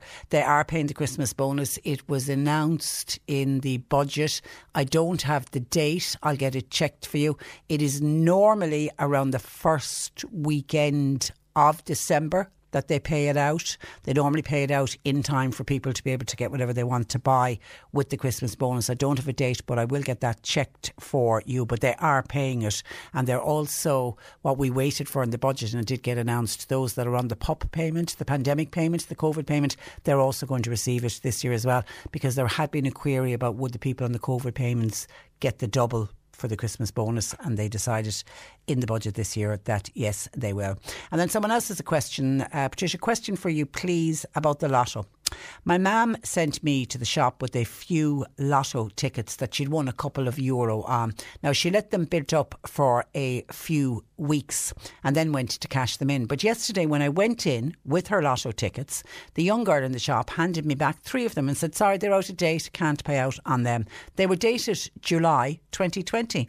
I thought that was gone while the COVID restrictions were in place. Is it worth my while checking with them? We'll hold off because we've sent an email to Lotto headquarters just to find out, because that's somewhere in the back of my mind as well, that I thought the Lotto announced something, but I don't know if it was earlier in the year during the first lockdown, because particularly for people who weren't venturing outside their homes, I mean during the cocooning era of the first lockdown, I thought there was an extension on the dates on some of the Lotto tickets, but leave it with us.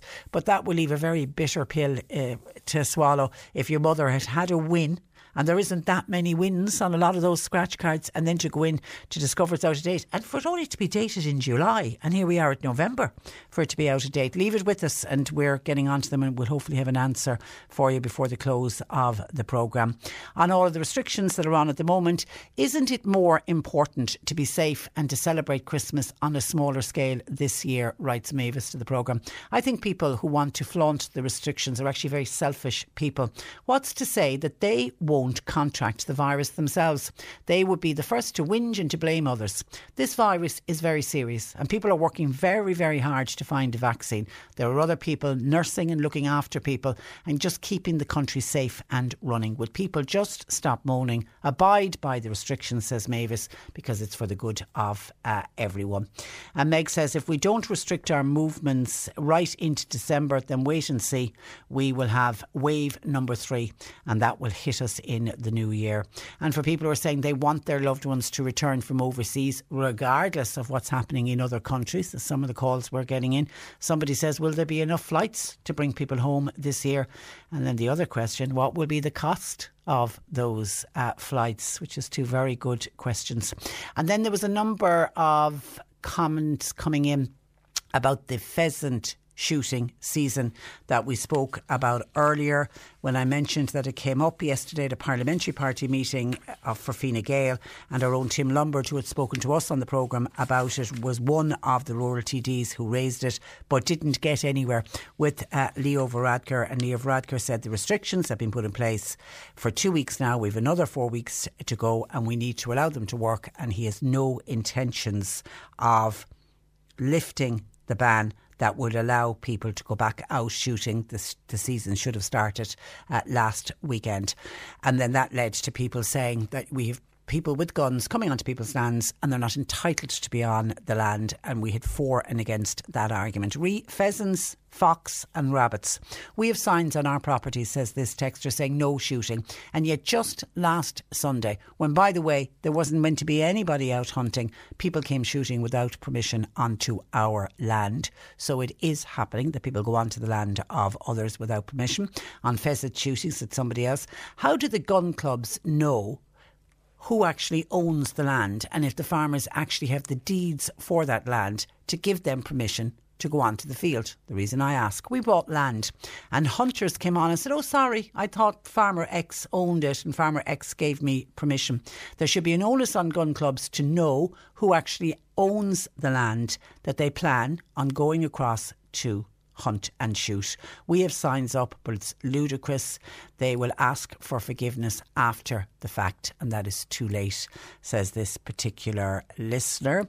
Hi, I am a farmer and people shooting and hunting always come onto my land and they do it without permission. They think they can go wherever they like. That's from Dermot. Jill says, further to comments about a gun club member, not everybody shooting pheasants is a gun club member. And as in every arena, you'll get good and bad, be they a club member or not. Nobody's perfect. We do have people shooting pheasants and the Gardaí are aware of them, says Jill, and they're coming onto our land. And that was Jill who had contacted us earlier to say that they have signs up saying no strictly prohibited.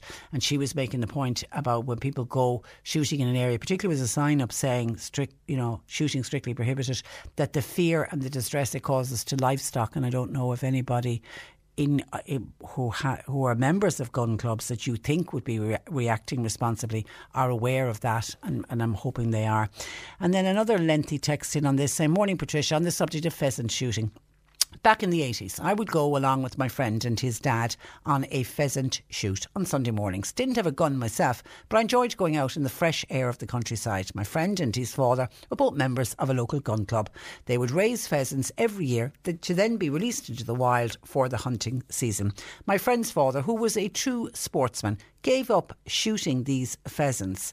At the time, these birds were so tame from being hand-fed in a pen that they'd would almost walk up to you to be fed in the wild. They were nearly as tame as chickens, and they were so used to humans feeding them every day. That's not a sport. They were almost walking up to be shot. It was slaughter. It wasn't a sport. Patricia, what's the sport in shooting tame birds? These pheasants are such beautiful animals, and they need a bit of fair play, and they should not be hunted like this. They should be given at least a season in the wild after being hand raised. And that's kind regards from Patrick from North Cork. Now, how you would do that, I don't know. How you would know if somebody had only been released and they could be tagged in some way, but you paint a dreadful picture of birds being slaughtered if they literally are that tame that they walk up thinking that this is a kind person who's going to feed me, and instead somebody pulls out a gun and shoots them. 1850 333 103. John Paul and Sadie are taking your calls. You can text our WhatsApp 0862 103 103. The C103 Cork Diary. With Cork County Council, supporting businesses, supporting communities, serving Cork. Visit corkcoco.ie. Cove GAA, they have their online Zoom bingo next Sunday night. That's at 8 o'clock. You can check out their Facebook page for more details, or you can go to the Cork Diary section on the C103 Facebook page. And this day next week, Friday the 13th of November, Avondhu Macra are fundraising for the Irish Heart Foundation, and they'll hold a virtual speed dating night. Now, in order to participate, you've got to complete the survey on the Avondhu Macra social media pages. Then you donate €10 and you send proof of your donation to the avondhumacra@gmail.com. You will then next Friday receive a link to the scheduled Zoom meeting where you'll be able to take part in virtual speed dating. With level 5 restrictions now in place, it's more important than ever to keep it local. That's why C103 asks you to make every effort to shop locally. Whether it's in store for essentials, online or click and collect. A thriving local economy is good for everyone. You'll save time and support local jobs. You can make it better. Supported by McCarthy Insurance Group, where you can shop local for motor, home, business, farm, life and health insurance. CMIG.ie. Thank you for keeping it local. Thank you for keeping it local. From everyone at C103. John Paul joins me in studio as he does every Friday, looking at the different electoral areas. The figures come out on a Thursday for increases or decreases in the number of COVID positive cases. Morning to you, John Paul. Afternoon as it is. Yeah. We know last week's they had gone up, and we said to everybody, don't panic, they're definitely going to fall and they have. This week. And they have. In every, am I right in saying in every electoral area? Yeah, every area has gone down. Yeah, every area has. Yeah, good news. Okay, talk us through. So we'll start in Bantry and the electoral area there, which does take in Castletownbere, the Mizzen and Beara Peninsulas and Drimoleague. And last week there was 42 cases here in the Bantry area. That has reduced to 29. And to Skibbereen, which takes in Rosscarbery, Dunmanway, Banleen and the Clonakilty areas. Last week 71 cases here. That has reduced to 60. And the Bandon Kinsale area, again here, a large area from Timoleague to Kilbrishan to Inishannon, Balgooley areas, and taken in parts of Newcestown and parts of Crossbarry. Last week they had 60 cases here in the Bandon and Kinsale area. That has reduced to 46 cases for this week. And to Carrigaline, where you take in Ringaskiddy, Ballygarvan and Myrtleville and Crosshaven. Last week 120 cases in the Carrigaline area. That has reduced though to 86. And into the city, to the city southwest local area, where you're looking at Ballincollig, Wilton, Curraheen areas of the city. They had 228 cases here last week. This week that has reduced to 147 confirmed cases. And the south central area of the city, looking here at Toker, the Kinsale Road area, Magazine Road, Bandon Road, Turner's Cross area, last week 242 cases, and that has reduced to 134 cases there. And that was the highest area last week. And so that was the highest, really good fall in that so area. A good drop there.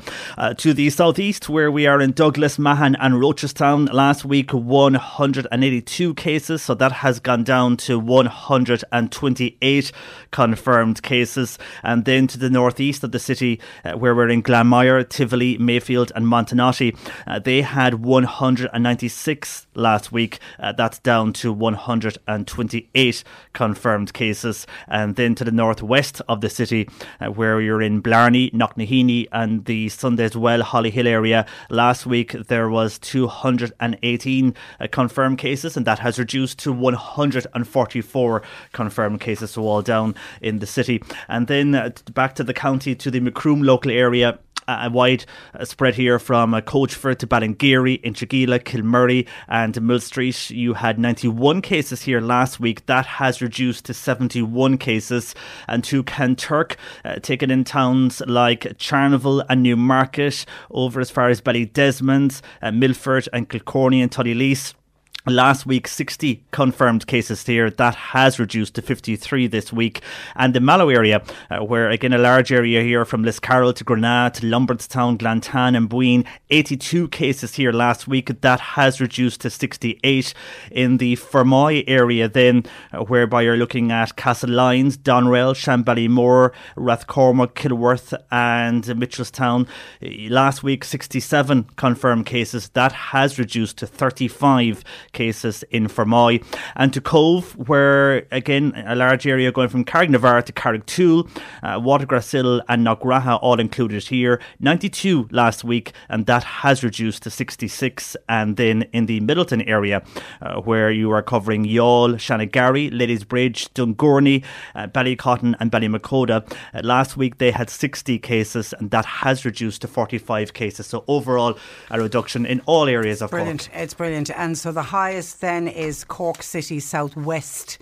This time they've swapped places, lead places with another part of the city. But good to see you all in the counties. And keep it up, folks. Keep it up. That's what we need to do. OK, we'll do it again next Friday. In the meantime, John Paul, thank you for that. Probably next Monday, because next Friday it's a big 30th show. OK, so we won't be doing it next Friday. So it'll be next Monday, because the Monday week. The 30th is going to take over next Friday. So you're not going to come in and do it during the 30th? No? A lot of surprises next Friday for you, but it won't be to do with COVID. There'll be other surprises that you'll hope will be COVID free next Friday. It won't exist next Friday. Well, it probably will, because we'll have to reference it with people not able to come to studio. But it will be a big celebration next Friday. As we look back with surprises. Okay, I'm half afraid when I know, you say you with hate surprises. getting things that are not prepared. So I like a lot of surprises. Yeah.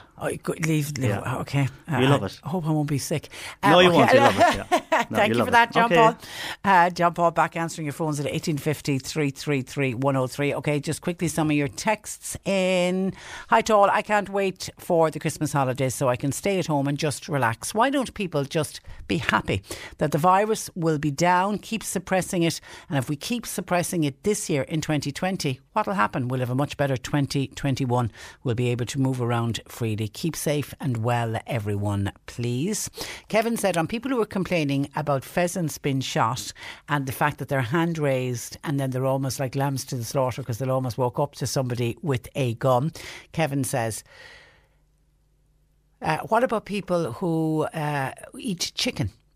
Would you say the same about the chicken that's probably on your table every week, and the turkeys that you'll all sit down to on Christmas Day? And may I say, you will enjoy these turkeys and chickens, and they have to have their necks pulled. What's the difference, says Kevin, between that and actually shooting a pheasant?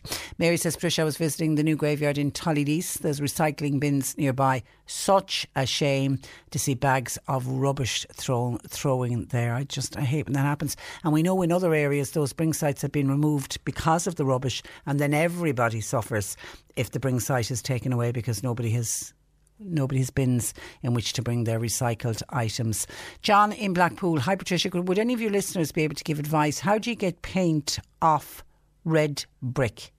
How do you get paint off red brick? Anybody help John there? Anyone with the know with suggestions?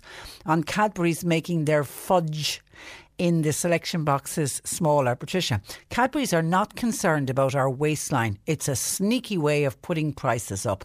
And as for the social welfare inspectors going into people's homes and rummaging through a knicker drawer, it sounds to me a little bit pervy.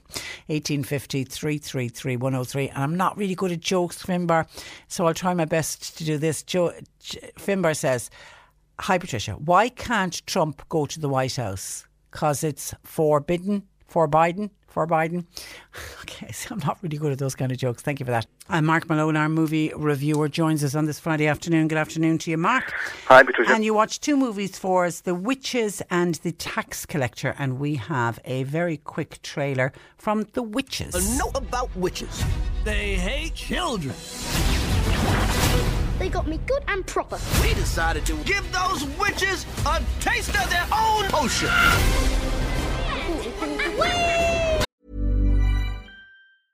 It's that time of the year. Your vacation is coming up. You can already hear the beach waves, feel the warm breeze, relax, and think about work. You really, really want it all to work out while you're away. Monday.com gives you and the team that peace of mind. When all work is on one platform and everyone's in sync, things just flow. Wherever you are, tap the banner to go to Monday.com. Ready to pop the question? The jewelers at BlueNile.com have got sparkle down to a science with beautiful lab-grown diamonds worthy of your most brilliant moments. Their lab-grown diamonds are independently graded and guaranteed identical to natural diamonds, and they're ready to ship to your door. Go to BlueNile.com and use promo code LISTEN to get $50 off your purchase of $500 or more. That's code LISTEN at BlueNile.com for $50 off. BlueNile.com, code LISTEN. When you make decisions for your company, you look for the no-brainers. And if you have a lot of mailing to do, Stamps.com is the ultimate no-brainer. It streamlines your processes to make your business more efficient, which makes you less busy. Mail checks, invoices, legal documents, and everything you need to keep your business running with Stamps.com. Seamlessly connect with every major marketplace and shopping cart. Schedule package pickups and see your cheapest and fastest shipping options from different carriers. With rates up to 89% off USPS and UPS rates. And with the Stamps.com mobile app, you can take care of mailing and shipping wherever you are. Make the same no-brainer decision as over 1 million other businesses with Stamps.com. Sign up with code PROGRAM for a 4-week trial, plus free postage and a free digital scale. No long-term commitments or contracts. That's Stamps.com. Code PROGRAM. I love being a mouse. The Witches. Well, I can tell by that trailer, this isn't a scary movie about witches. It is or it isn't? It is. It isn't. Oh, it is. It is. It is a scary one. Yeah. Oh. Well, it's a family scary film. I mean, okay. Yeah. So I presume you haven't seen the original the original is like 30 years now, which is hard to believe. It just seems like yesterday. And I remember seeing it 30 years ago. Angelica Houston was in it, and she was absolutely terrific. And it was scary and creepy. And I remember I was talking to somebody recently who said, they saw it as a very young person, and they were very much creeped out about it. I saw it as an adult, so I wasn't, but I did enjoy it very much. So this is the new version, which is brought to us by Robert Zemeckis. Robert Zemeckis, the man who directed Back to the Future and Way and so many other films as well. And also involved, in fact, are Guillermo del Toro and Alfonso Cuarón, who are Spanish directors who kind of make very, very scary films. So when I heard that they were going to be involved, my first thought was just how creepy are they going to get? Because there's been this kind of argument over the years about kids' movies. Should we patronize children and not scare them, or should we scare the bejesus out of them? And then that's good for them because they realize that there is evil in the world. So it'd be very, very interesting to see I'd love to know what parents think about this, because it is a PG rating.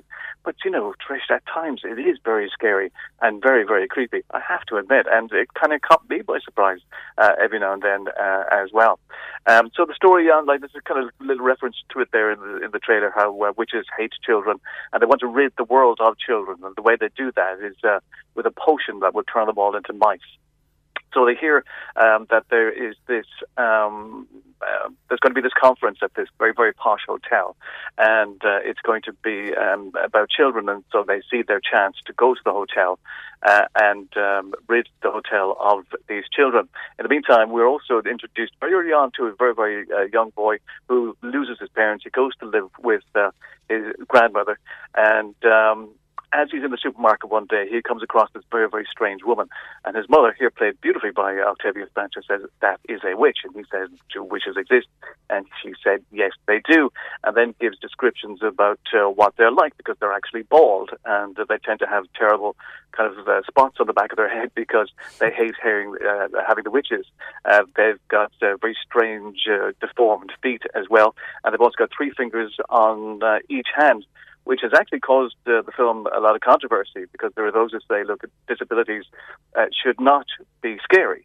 And that disability is quite a common disability, apparently, amongst a number of people.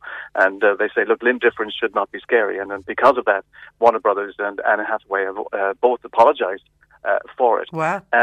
But it wasn't so much that I thought was kind of odd. It was just the way in which apparently they have these scarrings on their face, which opens their mouth really, really wide.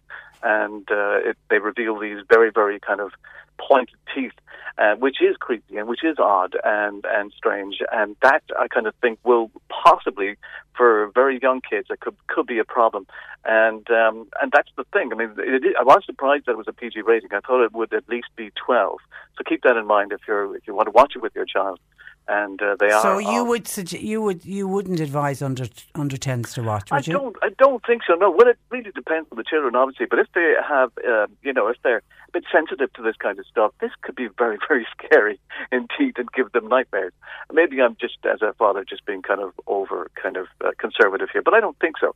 So just be careful about it. Maybe watch the trailer. The trailer kind of gives hints at how creepy the film is. The thing is that considering that it comes from the man who has made one of the most perfect films of all time, Back to the Future, Robert Zemeckis, it's strangely dull and joyless, and that's the thing. And that's the thing about the first film.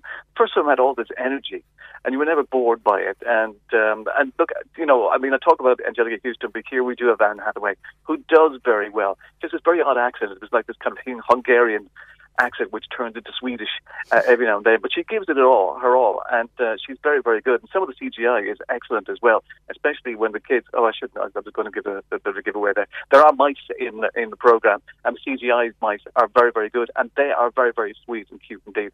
So on the one hand, you have got kind of very scary kind of moments, and you have your kind of very, very kind of sweet kind of little moments in the film as well. I don't think there's enough of that. There's not enough joy in the film for me, and at times it looked as if it was low budget, even though I don't think it is. I mean, the original film had just so much action and so much happening in every shot. Here, there are shots with little or no happening in the background. It's like, okay, we've got our 2 main characters, they're talking, and there's very little happening behind them. And that kind of gives the impression as though, it's a bit short of kind of budget, but I don't think it was. But yeah, so in the end, I wanted more. I wanted it to be better. But it's okay. If you're just saying, all right, Mark, give me a one-word review, I would say that it's okay. Okay. Of course, it's the Roald Dahl book. It is Roald Dahl book, yeah. So I just realised what it is, yeah. You always love to scare children. Yeah, but yeah, so for me, it didn't really quite work. I think if you had a choice between the two, I'd go to the original. Okay, mark it out of 10? I'll give it 6, though. 6. And if you were reviewing the original, what would you have given the original? Oh, the 8, 9. Wow. Maybe. Okay. Yeah. All right. Okay. Now you also watched The Tax Collector. This is described as an action crime drama. Yeah, very much an adult film as well, and certainly not for children. This one. This one stars Shia LaBeouf. Now, I don't know what you might feel about Shia LaBeouf, but he's very much kind of a method actor, and I have problems with method actors, but he kind of goes to extremes.